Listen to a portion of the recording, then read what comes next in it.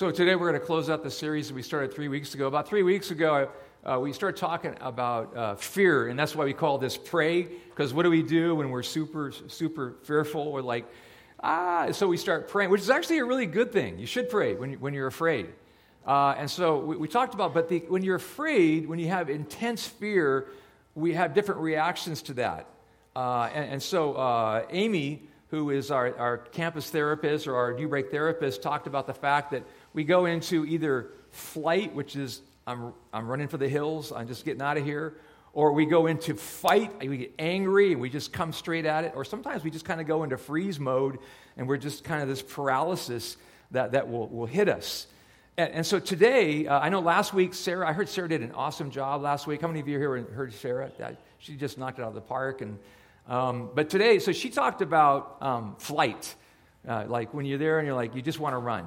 Today, we're going to talk about fight, and that when you're afraid, sometimes we get into fight mode, and sometimes it's really, for me personally, I don't know how everybody else is, but fight is not like, I want to fight. It's kind of like, usually I fight because out of fear. And I feel like, I'm like a caged or cornered animal, and so I react. So I want to talk about that a little bit today. And of course, that plays itself out into so many different scenarios in life. And so I'm going to tell you about one that's personal to me. But as I'm talking about it, I want you to be thinking about maybe something that you might be involved in right now. And you feel angry. And you feel like you want to fight in some way. And it could be a family thing. It could be a business thing. It could be with your best friend or just whatever it is. Just so think about that. Many years ago, I was the lead of a nonprofit corporation. And about 2 years into leading this corporation, now the corporation had kind of an interesting structure. I was not the chairman of the board, although I led this corporation, this nonprofit. And anyway, things were just kind of humming along. And one day, I received some news that just buckled my knees. And the news was I'd hired a guy to be a part of this organization. And I hired him because I liked him. I thought he could do a good job and everything. And one day, one of the board members called me up and he said, "Hey, just received some news." And this is a board member who, was a great friend to me and everything. He said, "Just received some news from that guy that you hired about you, and it's really not good." And so I said, "Well, what are you talking about?" I was blindsided by this whole thing. And so he shared with me what it was. And basically, this guy that I had hired had really sabotaged me. Basically, it was kind of a power play to take the organization. And so I was immediate just fear. I wanted to run. I was freezing up. I was angry. I was all those emotions at the same time. I just didn't know what to do. This all happened in one single day. You ever had a day like that? And it just feels like your world's falling apart? It was that kind of a day. So I called up a colleague of mine, and I began to tell him about it. He said, "Come on over here." And so I went over, and we actually had dinner together. And it was really difficult for me to eat because my stomach was all messed up as I'm telling him the story. So he listens to the story, and he said, "So what else do you need to tell me?" And I said, "Well, there's actually a secret board meeting going on tonight." He goes, "Tonight?" He goes, "And you're not there?" And I said, I don't know what to do. He said, "So, according to the rules, so when you're the leader of, an organization, you probably ought to be in the board meeting, right?" But I wasn't invited. And so I knew the location because of the one friend of mine, and I knew what time. And so my friend said, "You get over there right now." And so I went over there, and so I'm driving over there, and the longer I drive, the angrier I'm getting. I mean, I'm just like fighting mad by the time I get there. And I'll never forget, I should say, that when I got this was at somebody's house, and it was summertime, and the door to the home was wide open, and obviously they were not expecting Steve Bombacci to walk in the door. And so I come walking in, and you talk about an awkward moment for everybody. I came in, I was mad, I had, I think, a file in my hand, and I just took it and I slammed it right on top of the table in front of him. I said, "What are you doing having a meeting without me here?" And again, red faces across the room, silence. So, needless to say, we had an interesting discussion that night. I was able to salvage the situation, and I don't want to tell you the rest of the story, but we finally got it worked out. But it was one of those moments when fight was actually the thing to do. I wanted, everything inside of me, I wanted to run, but to fight, when I say fight, I don't always mean, I'm not talking about this kind of fight. I'm talking about you got to step forward, you got to do what you got to do. And so we want to ask this question as we begin this morning. What can we do when we're facing a battle everywhere we turn? And maybe some of you walked in this morning and you go, you just described my life.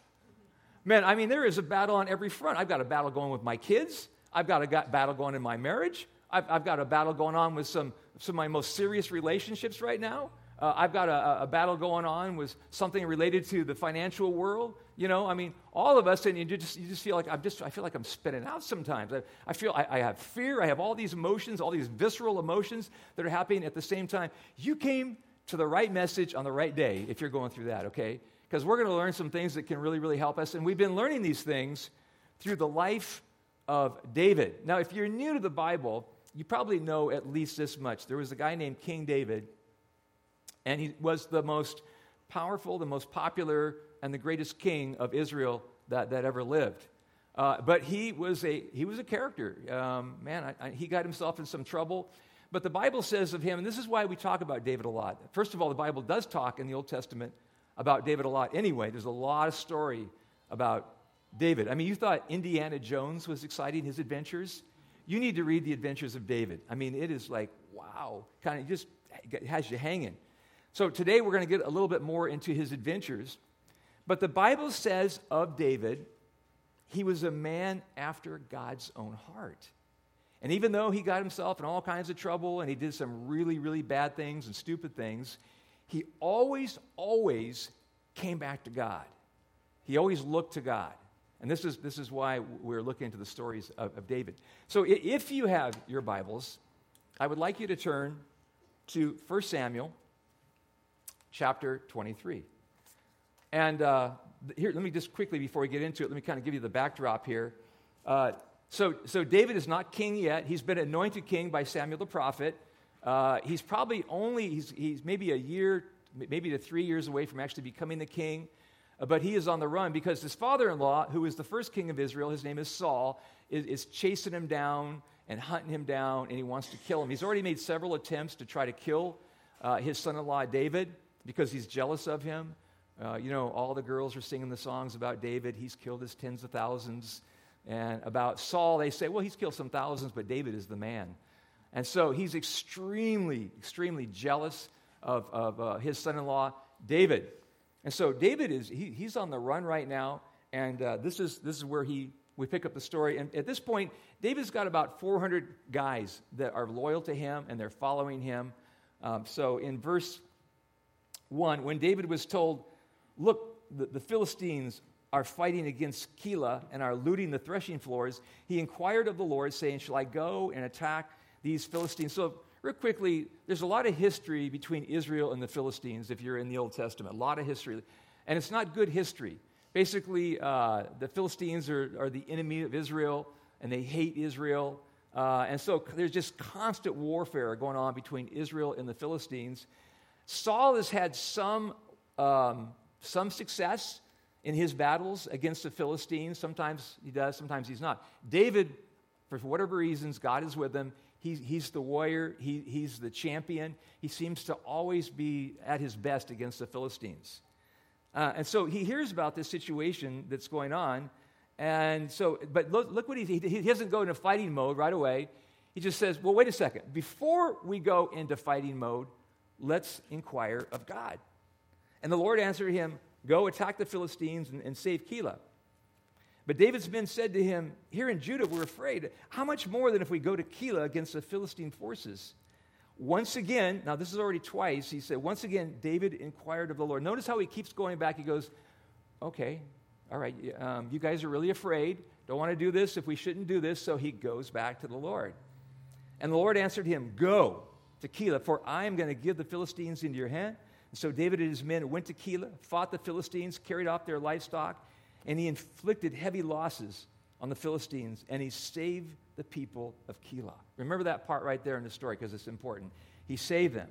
Now, Abiathar, the son of Ahimelech, brought the ephod down with him when he fled to David at Keilah. And you're probably wondering, like, an ephod, what is an ephod? So the Old Testament priests would wear this linen garment, and it was called an ephod, and it had some really interesting pieces to it. One of the pieces was these lots, these sacred lots that you could cast, make a decision about, did God say yes or did God say no? So this will kind of play into the story a little bit. So, as always, why are we talking about this story? Because there are lessons to be learned. And the first lesson that we learn in this, so you're in the thick of battle on every front, you're afraid, you know what to do. Allow God to pick your battles for you. In fact, just get God involved when you're in one of those battles. Because sometimes, if you're, some people they're designed for flight, running for the hills, and some people are designed for fight, and neither is the solution all the time. All right? And so you have to know what kind of a person you are. When David was told, look, the Philistines are fighting against Keilah and are looking for the threshing floor, he inquired. He did the smart thing. He said, I'm going to do what I always do. I'm going to check in with God and find out what's really going on here. He knew the same thing that we should know, and that is that we don't have to show up at every battle that we're invited to. How many of you know that life is a battle? There are a lot of battles that are out there, but you don't have to fight every one of them. One time I was going through a real battle in a church situation, and I called up this guy I really respected, and he just told me that, almost verbatim. He said that, Steve, you don't have to show up for every battle. You know, every battle is not yours. Every issue is not mine to fix. Mike Tyson, former heavyweight champion of the world, once said, everybody's got a fight plan until you get smashed in the face. Kind of changes things a little bit, doesn't it?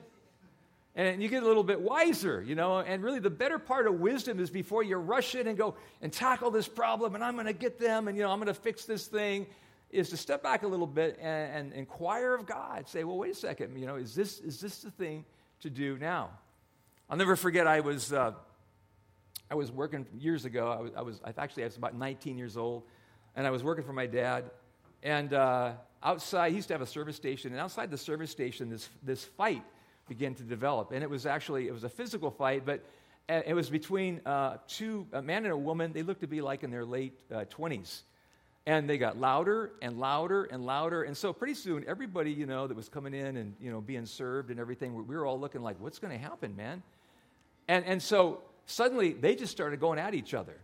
So, I mean, they're just duking it out. And I was standing probably about 20 yards from them, and I thought, he can't do that. I mean, even though she was fighting back, I was like, he can't be hitting her like that. And I was just getting ready to go over to jump in and try to fix the situation when another guy did what I was going to do, and he jumped in. And can you probably guess what happened? They both turned on him and beat him up. So he comes in to try to fix the problem, and they both turn on him and start beating on him. See, that's a good example of many times in our life when we think, well, how many of you are fixers? Like, you just fix stuff, right? You fix relationships, man. Whatever is going on, I'm going to, roll up my sleeves, man. I'm going to fix this thing. But sometimes you just need to say, well, before I go in to fix this thing, God, should I be the fixer in this one? You might even be qualified to. You might have the gift to do it. You might have the experience to do it. But not always. David was a warrior. David was a fighter. He knew how to fight. He was a champion. But even he realized, I shouldn't go into every fight that I'm invited to.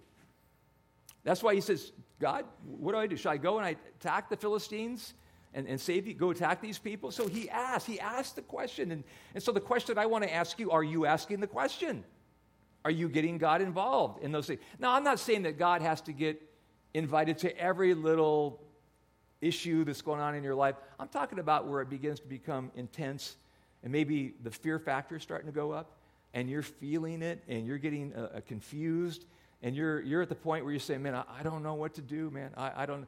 This is where God gets invited in. This is where God actually wants you to invite him in, and he wants to help you. But he needs to be invited, and maybe you've never done this before. You're like, well, how does that work? And we're going to talk about that. Because really, it's about hearing the voice of God. We've got to decide, first of all, whose voice we're going to listen to. So David's hearing some voices here. Before he hears God's voice, he hears the voices of his men. And there's always going to be those other voices that are out there. I said, but David said to him, here in Judah, we're afraid. These are the guys talking to David. They're going, we're freaking out, David. We don't want to go fight. Those Philistines, man, they are tough. But David continues, and he goes back to God, and he says, okay, I've heard what they're saying. I'm their leader. I've got the awesome responsibility of leading this group. But God, I want to hear you. I want to hear what you have to say about this. What if that just became your modus operandi from this day forward? What if every time it got really intense and you became very afraid and there was fear that was just welling up in you, you turned to God and said, what say you, God? What would you have me to do in this particular situation? The Lord spoke to him. He says, go down to Keilah, for I'm going to give the Philistines into your hands. And so he actually got an answer in this particular situation. Now, the question I want to ask you is this: how am I developing the ability to hear God? I think probably the key word here is developing. How do you hear God? How do you listen to God? How do you even know that you have heard from God? And this is probably one of the biggest questions as a pastor that I've been asked through the years. Like, how do I know it's God? How do I know it's not God? Not God. So I've been journeying with the Lord now for a long, long time, and I will tell you this about myself: I hear God way better than I used to. So it is something you can develop this skill, but there's ways to do it, and we want to help you. One of the things that you can do is get this book right here. This book is so good. I read it. I think it was about a year and a half ago. Mark Batterson, he pastors a great church over in Washington, D.C., and he's a great guy. He's written all kinds of books. This made the New York Best list of bestsellers. But this book will really help you. And so let me kind of break down some of the principles we took out of this book. There's a whole bunch of them, and these, I think, will help you a little bit. It's called The 7 Love Languages of God. And so if you've been here for a long time, what does Pastor Steve Bombachi always say? Right. Okay, somebody, read the Bible, read the Bible, read the Bible. Now, why does Steve always say that? Because the Bible is kind of the grid that everything else gets filtered through, if you will. Like, you want to hear the voice of God. So here's what happens if you don't know the Bible. And I know this because I have people come to me, every once in a while, and they'll say, I think I might have heard from God. And I'll say, well, tell me what you think God is telling you. And then they'll tell me, and what they are telling me is in direct opposition to what the Bible even says. And so, see, that's your way. If you know the Bible, you're way ahead. Because if you know the Bible, you kind of have to know the ways of God. You know the directions of God, the laws of God, the commands of God, the purposes of God, the heart. Really, I think more important than anything else, you kind of get a sense of the heart of God. That God always leads with love. He always leads with compassion. So you have to ask your question, well, what would God do? What would Jesus do in this situation? And if you have Scripture in you, you'll do that. And I know a lot of you are going, well, it's just hard to read the Bible, but there's so many Bible helps out there. If you struggle with reading the Bible, come talk to me, and I'll try to help you get involved in a way where the Bible will begin to make sense to you. But you need to have that. I've had people come to me, just to give you an example, I've had spouses come to me and say, I feel like God is asking me to leave my wife to be with this other woman. Or and guys, women the same thing. I feel like God is asking me to leave my family. And I'm like, okay, so God doesn't contradict himself. And so that's why it's so important to get into the Bible. That's the first one. That's the big, because that's really the primary way that God speaks to us. But God also speaks to us in a lot of other ways. For instance, doors. We call it open doors, closed doors. Anybody ever use this open door, closed door policy? Okay, some of you do. Yeah, right. And it's not like a thing that you do all the time, but in my wife's and my life, we've actually used this several times. And so I'll give you one example of that. One of them is that my wife, Karen, actually began with us all many years ago when we were South Coast, and she was everything from secretary to almost everything you could do in the church as we got it going. And then she became the campus director when we became New Break. But at the same time, she was getting into real estate. She really wanted to get back in the real estate world. But, it was a time in the life of this church when she just needed to be here. And she did a fantastic job, but the job description began to change as we were praying about it, so that really what Karen did was no longer a fit for that. And so the door closed. And at the same time that door was closing, the door for real estate opened. So that sometimes God will just do things like that. So there's the open door, and for me, it's one of my favorite ways for God to speak, because it's not very complicated. Oh, okay, that door just closed. Can't walk through that one. And then, that door just opened wide open. Thank you, God. So I have clarity about that. So that's a really good one. Another one is dream. Now, you got to be really careful about dreams. Okay, this comes with red flags and warnings, because there's certain people that really yeah, I'm all about that, man. I have dreams. I was naked on the beach the other day, and I'm still trying to interpret what that means. It probably means you had too much pizza the night before. Don't even go with that one, okay? But there are dreams that God has used, and still all the way through the Bible, at various times, God has spoken to people through dreams. And sometimes it won't be your dream. Sometimes it'll actually be somebody else's dream, and they'll come to you and say, I had a dream. So many years ago, I had somebody who was very, very close to me and a godly person, and they said, Steve, I had a dream about you. And anytime I've ever heard that, I'm like, red flags all over. I don't know, man. Okay, tell me about that dream, even though I really trusted this person. And so, they told me the dream, and I didn't really like the dream at all. I mean, it just wasn't a good dream as far as my life and how things would play out. So I didn't write the dream off, though. I kind of kept it in the back of my mind. I'm like, man, I don't like where that dream went, but, I'm going to keep that in my back pocket. And sure enough, that dream happened exactly as that person told me. I'm not going to tell you what the dream was, but it played out in my life, and I'm like, whoa.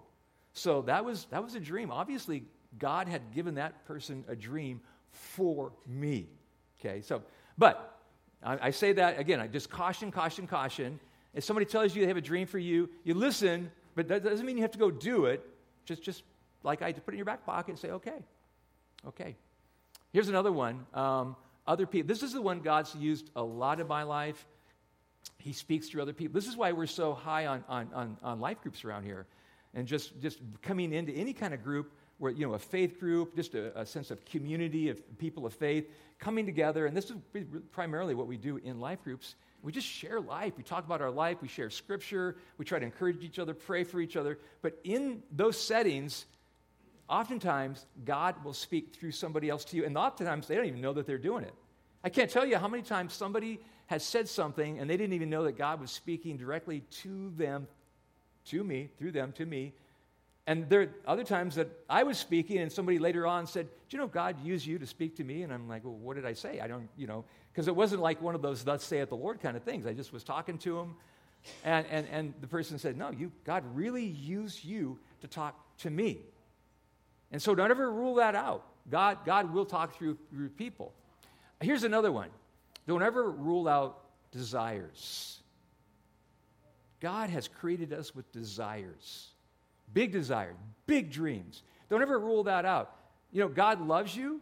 He has a purpose for you. And God, I think God finds pleasure in really being able to satisfy your dreams and desires. The Bible says he gives us the desires of our heart. The other day, I was talking to my daughter, Rachel, and we have 2 grandchildren. We have Bailey and Keaton. Bailey is 4, Keaton's 1. And my daughter wants to spend more time with them, but finances are a little bit tight, so she had this job opportunity. And so she was talking to my wife and myself, and she was trying to make this decision. She said, I need the job, I need the money, but I hate the fact that now I won't be able to spend all this time with my 2 daughters. And I just don't know what to do. And so, we both gave our best advice. And one of mine was, well, follow your dreams. And one of her dreams is to create an acting group. She used to be an actress, and to start this group over in New Mexico where they live. And it's kind of a risky thing, there may not be a lot of money in it. But anyway, she said, I'll think about it, I'll pray about it. And so she decided to go with faith in her dream and desire. And the minute she did, another job opened up that would still allow her to be with her daughter, just like that. God honored that. And she said, God is giving me the desires of my heart. That's what God wants to do in all of our lives. He's a good God. He's a good, good Father, as the song says. He wants to give us the desires of our heart. So don't ever rule out your desires. And then there's the prompting. Promptings are kind of interesting. I think promptings happen more with people that have been following God for a while. It's kind of like beginning to understand, like, how does God specifically speak to you? And that's a whole different message, because God speaks to all of us differently. And so a prompting is something where you begin to say, I think that was God.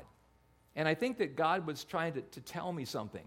And it could be anything from something that you experience in nature to something that is situational that happens. And you just start to read it. You begin to go, I think, and this is the prompting, I think God is trying to tell me something through that. And so some of you are a little more sensitive to that, and you've probably experienced that in your life. And then the last one is the toughest one, pain. I think it was C.S. Lewis that said that God whispers to us in our pleasures, and he shouts to us in our pain. Doesn't it? Because when we're in pain, we shout, right? I mean, we're like, God! This week, I had one of the most gnarly flus I think I've ever had in my life. I felt like I had malaria for like 3 days. And you know what Steve Bombachi was doing? I was just shouting out, God, I'm in pain, I'm in pain, I'm in pain, I'm in pain. We all do that. Now, I'm not sure what God was trying to tell me, because I had just come back from vacation, and it seemed like life was pretty good. But, I got to figure that one out. But a lot of times in our life, and by the way, when you're in pain, it doesn't always mean God's trying to, I'm just kind of messing with you a little bit. But a lot of times in my life, and probably some of you know this, when pain begins to happen, pain is an indication of something that's going on that probably is not right. It could be not right in terms of where you are with God, something that you're involved in, something that you're doing, something that's happening in your life. And God begins to ramp up the pain in some area of your life. He's a good, good father, right? That's what good dads do. Sometimes they say, oh man, I don't want to do this, but I'm going to have to bring a little bit of pain to the situation, because you're going crazy. You're going off road, and you're going someplace you shouldn't go, and God will do that in our life. So those are just some examples of hearing the voice of God, especially when you're panicked, especially when you're in fear and you don't know what to do. So you talk to God, and you talk to Him actively. Say, God, I'm talking to you, and here's one of the ways that you can do it. You can do it like David does it. If you have your Bibles, I want to read 7 verses, because this is a really, really short psalm. And the reason that I want to read it to you is because it kind of captures the emotion and everything that David is going through. So David, in our vernacular, we'd say this: he is freaking out. And this is one of the psalms that was written. There were several psalms that David wrote when he was freaking out, when he was afraid for his life, when he was on the run. And this is what he says to me. I love the way he says, save me! You ever felt that way before? That's what he says, save me, O God, by your name. Vindicate me by your might. He recognizes God's power. Hear my prayer, O God. Listen to the words of my mouth. You ever said that? God, hear me. Listen to me. I'm talking to you. Arrogant foes are attacking me. Ruthless people are trying to kill me. In other words, my crazy father-in-law is trying to kill me. People without regard for God. Surely God is my help. The Lord is the one who sustains me. Let evil recoil on those who slander me. In your faithfulness, destroy them. David was not very PC. I will sacrifice a freewill offering to you, God. I will praise your name, Lord, for it is good. You have delivered me from all of my troubles. And he can say that because God kept delivering him over and over again. And my eyes have looked in triumph on my foes. That's a very honest prayer. And God loves honest prayers. When you're afraid, you don't have to pray some flowery prayer. You don't have to try to impress God with your prayers. You need to be like David and just get honest and go, help! And God will come. Tell him what's going on. Tell him how you're feeling. Describe the emotions that are going on inside of you. Now, when you do that, a lot of times when we call on God, we go, okay, God, getting ready for you to come and save the day for me. Here's one of the things that sometimes happens, and it can really, really mess us up, and that is we confuse our expectations of God with the plans of God. How many of you have been walking with God long enough and you say, sometimes my expectations and God's expectations are not the same thing? You sort of figured that out? Right, yeah. So, we have a plan, then God has a plan, and we're like, God, I just really wish that my plan was God's plan or God's plan was mine. We wish they're the same, but oftentimes they're not. And when they're not, it kind of confuses us. Sometimes it even kind of gets us a little bit angry. So let's carry on in the story. Verse 7, chapter 23, 1 Samuel, verse 7. Saul was told that David had gone to Keilah, and he said, God has delivered him into my hands. For David has imprisoned himself by entering a town with gates and bars. And Saul called up his forces to battle to go down to Keilah to besiege David and his men. So in Saul's mind, he's like, got him. And I think that it's really interesting that he says, God has given David to me. Like he's on the wrong side of things. He's trying to kill his son-in-law, and he involves God in this and says, thank you, God.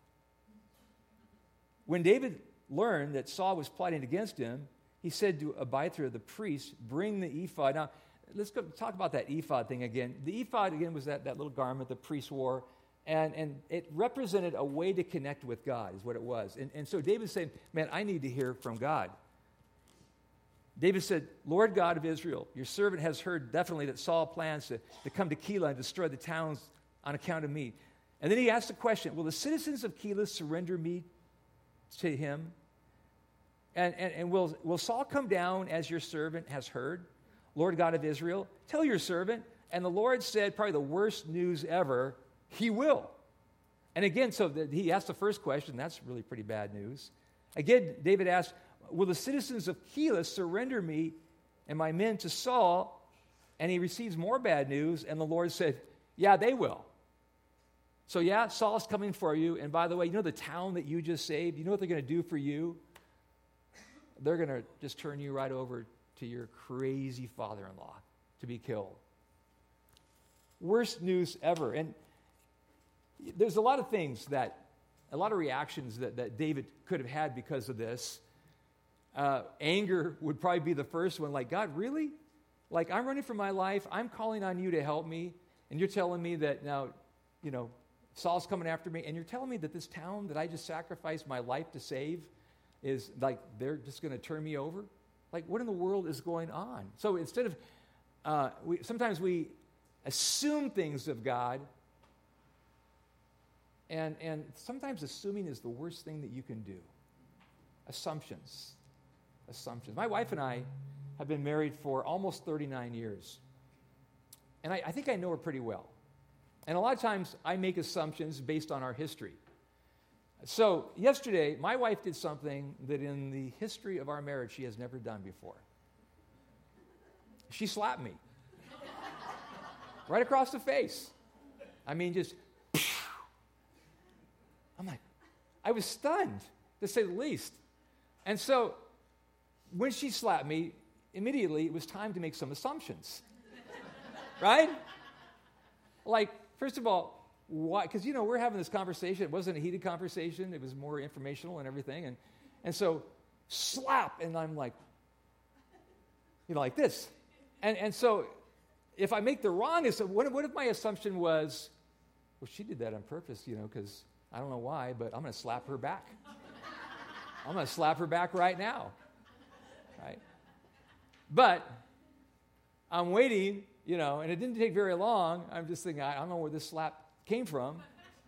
And all of a sudden, when she pulls her hand, she turns around, and there is a mosquito, deader than dead. She saved my life from that blood-sucking mosquito. Thank you, Karen. So very quickly, it went from, what in the world are you doing slapping me? To, oh, thank you. Thank you for slapping me. Because that mosquito didn't get me.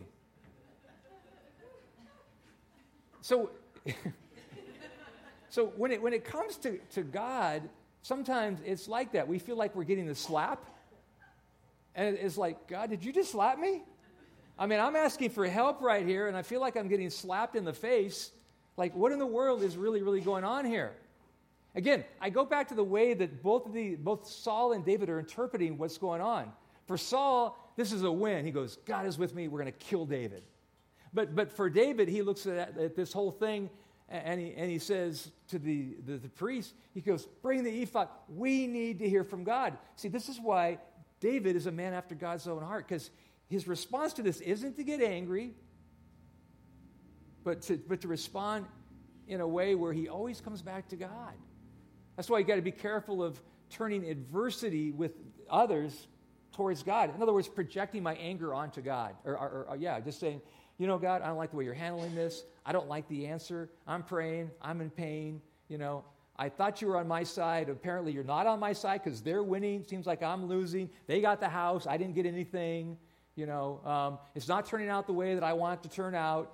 And so we project our anger onto God. Now, it could have been easy for David to do this, especially to this town, these people. He saved these people. He risked his own life to save these people, and then they turned on him. Now, there's a principle that's in this, and I want you to get this deeply ingrained inside. You might even want to write this down. It's real simple, and it's simply this. Don't burn bridges. Don't burn bridges with people. Don't ever burn bridges.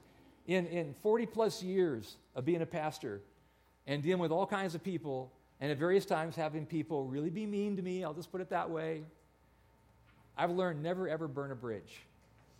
Never. You say, why? Because, see, David didn't burn a bridge here. He could have. He could have gone totally mafia on this town and come back later on and said, you know what? You betrayed me. I'm coming back for you. I'm going to get you. But he didn't do that. You know what happened later on? David would come back and he would rule over those people and have a peaceful relationship with them. He didn't let his temper get the best of them. Now, why don't you burn bridges? Well, what are bridges for? Bridges are to get from me to you and from you to me, right? It's how we get to each other. And if you burn a bridge, well, then what happens after that? There's no way for us to get back and forth. And so, on a practical level, well, Steve, can you be a little more clear? Okay, let me make it a little bit more clear. You know that person that you're angry at and you just want to destroy them. Maybe you even have the opportunity and a way of destroying their, because they hurt you. They made you hurt so bad. They hurt your life and you're going, I'm going to get them. I'm going to get them. Don't do it. That's called burning a bridge right there. You don't do it? You say, you know what? I'll let God take care of it. God, you know, you do what you do. You're the one that brings justice, right? In time, and I can only tell you this because after so many years of people that were mean to me, and maybe I deserved it on sometimes, maybe I did, but I didn't burn a bridge. I can't tell you how many people have come back my way and said, hey, Steve, can we have lunch? Can we have a cup of coffee? Can we talk all these years later because I didn't burn that bridge? I didn't get crazy on him. I didn't destroy him with words. Could it be that you're here today and you're just getting ready to do that to somebody because you are so angry and you're in fight mode? And maybe God would say to you today, don't burn that bridge. Don't burn that bridge. Keep that door open, okay, to that person. Remember I told you about the guy that tried to sabotage me in the very first part of the story? A few years ago, and this is many years later, a few years ago, he called me up. I mean, this guy just basically tried to destroy my life in some ways, but he called me up and he apologized and opened the door for that relationship. Don't ever, ever burn a bridge. You know why? Because Jesus never burned a bridge. And you and I shouldn't do that either. David didn't do that. David always, he would just go to the Lord. Remember, God, when it's hard to sometimes feel like God's for you, sometimes when you're in pain, when you're hurting. when all your emotions are there. But know this, God's always for us. He's always got our back. Okay, so you're here today and you go, Steve, it doesn't feel like it to me. Just know that he is, okay? By faith, know this. God is for you. He's got your back. And so you got to know when to move on and let God fight your battle for you. And this is really, really important. This is a better part of wisdom. Okay, so let's do what happens next. 1 Samuel 23, last couple of verses.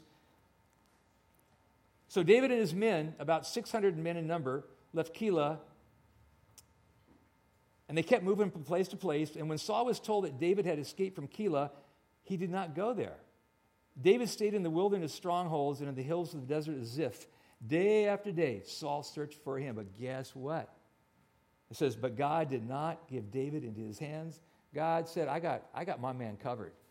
My man David, he is my man. Saul, you're not. I got his back. It's the same for you and I. You're going through the battle of your life. Some injustice has happened to you. You're suffering. You're mad. You don't know if you want to run or fight this morning. And you need to do what David would do. You inquire of the Lord. You come to God. You go, God, I need to hear your voice. I need your help. Help me, Lord, through this situation. And what was God's response to David? He says, David, you're okay. Saul's not going to get you. You will be king one day. If you and I will go to God, he's going to make it okay in your life. So I want to leave you with a couple of questions. The first one is this. Is there noise that's going on all around you about what you're involved in right now? So much so that you're having a hard time getting clarity. If so, I want to encourage you this morning, go to God. Maybe you've never done it that way before. Lean in hard. Keep trying to hear God in any way that you can hear God. Some of the ways that we talked about today.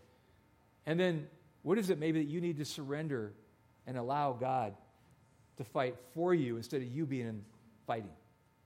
Some of you, you're probably battle weary. You come here today and you go, I'm so tired of fighting. I'm tired of a particular fight that I'm in or battle that I'm in. And God is saying, yeah, I'm getting tired of watching you. Step back. Okay, step back. Let me in into this thing and I'll do what I do. And I'll do it way better than you do it. Okay? Let's pray. Lord, it's hard being in the battle. Jesus, if anybody could ever understand that, it would be you. You understood the battle. But Lord, you always turn to your Father. You set an example for it. You model it for us so well. And sometimes, Lord, it's so hard for us to do that. Man, our emotions get the best of us. And we get hurt. We get angry. We want to fight back. We want to take justice into our own hands. We want to make them suffer the way that we suffer. On and on it goes. But Lord, this morning, help us to do the wise thing. Help us to look to you. Help us to look to the example of David and always go to you before we go to battle in our lives. In Jesus' name we pray. Amen. Amen.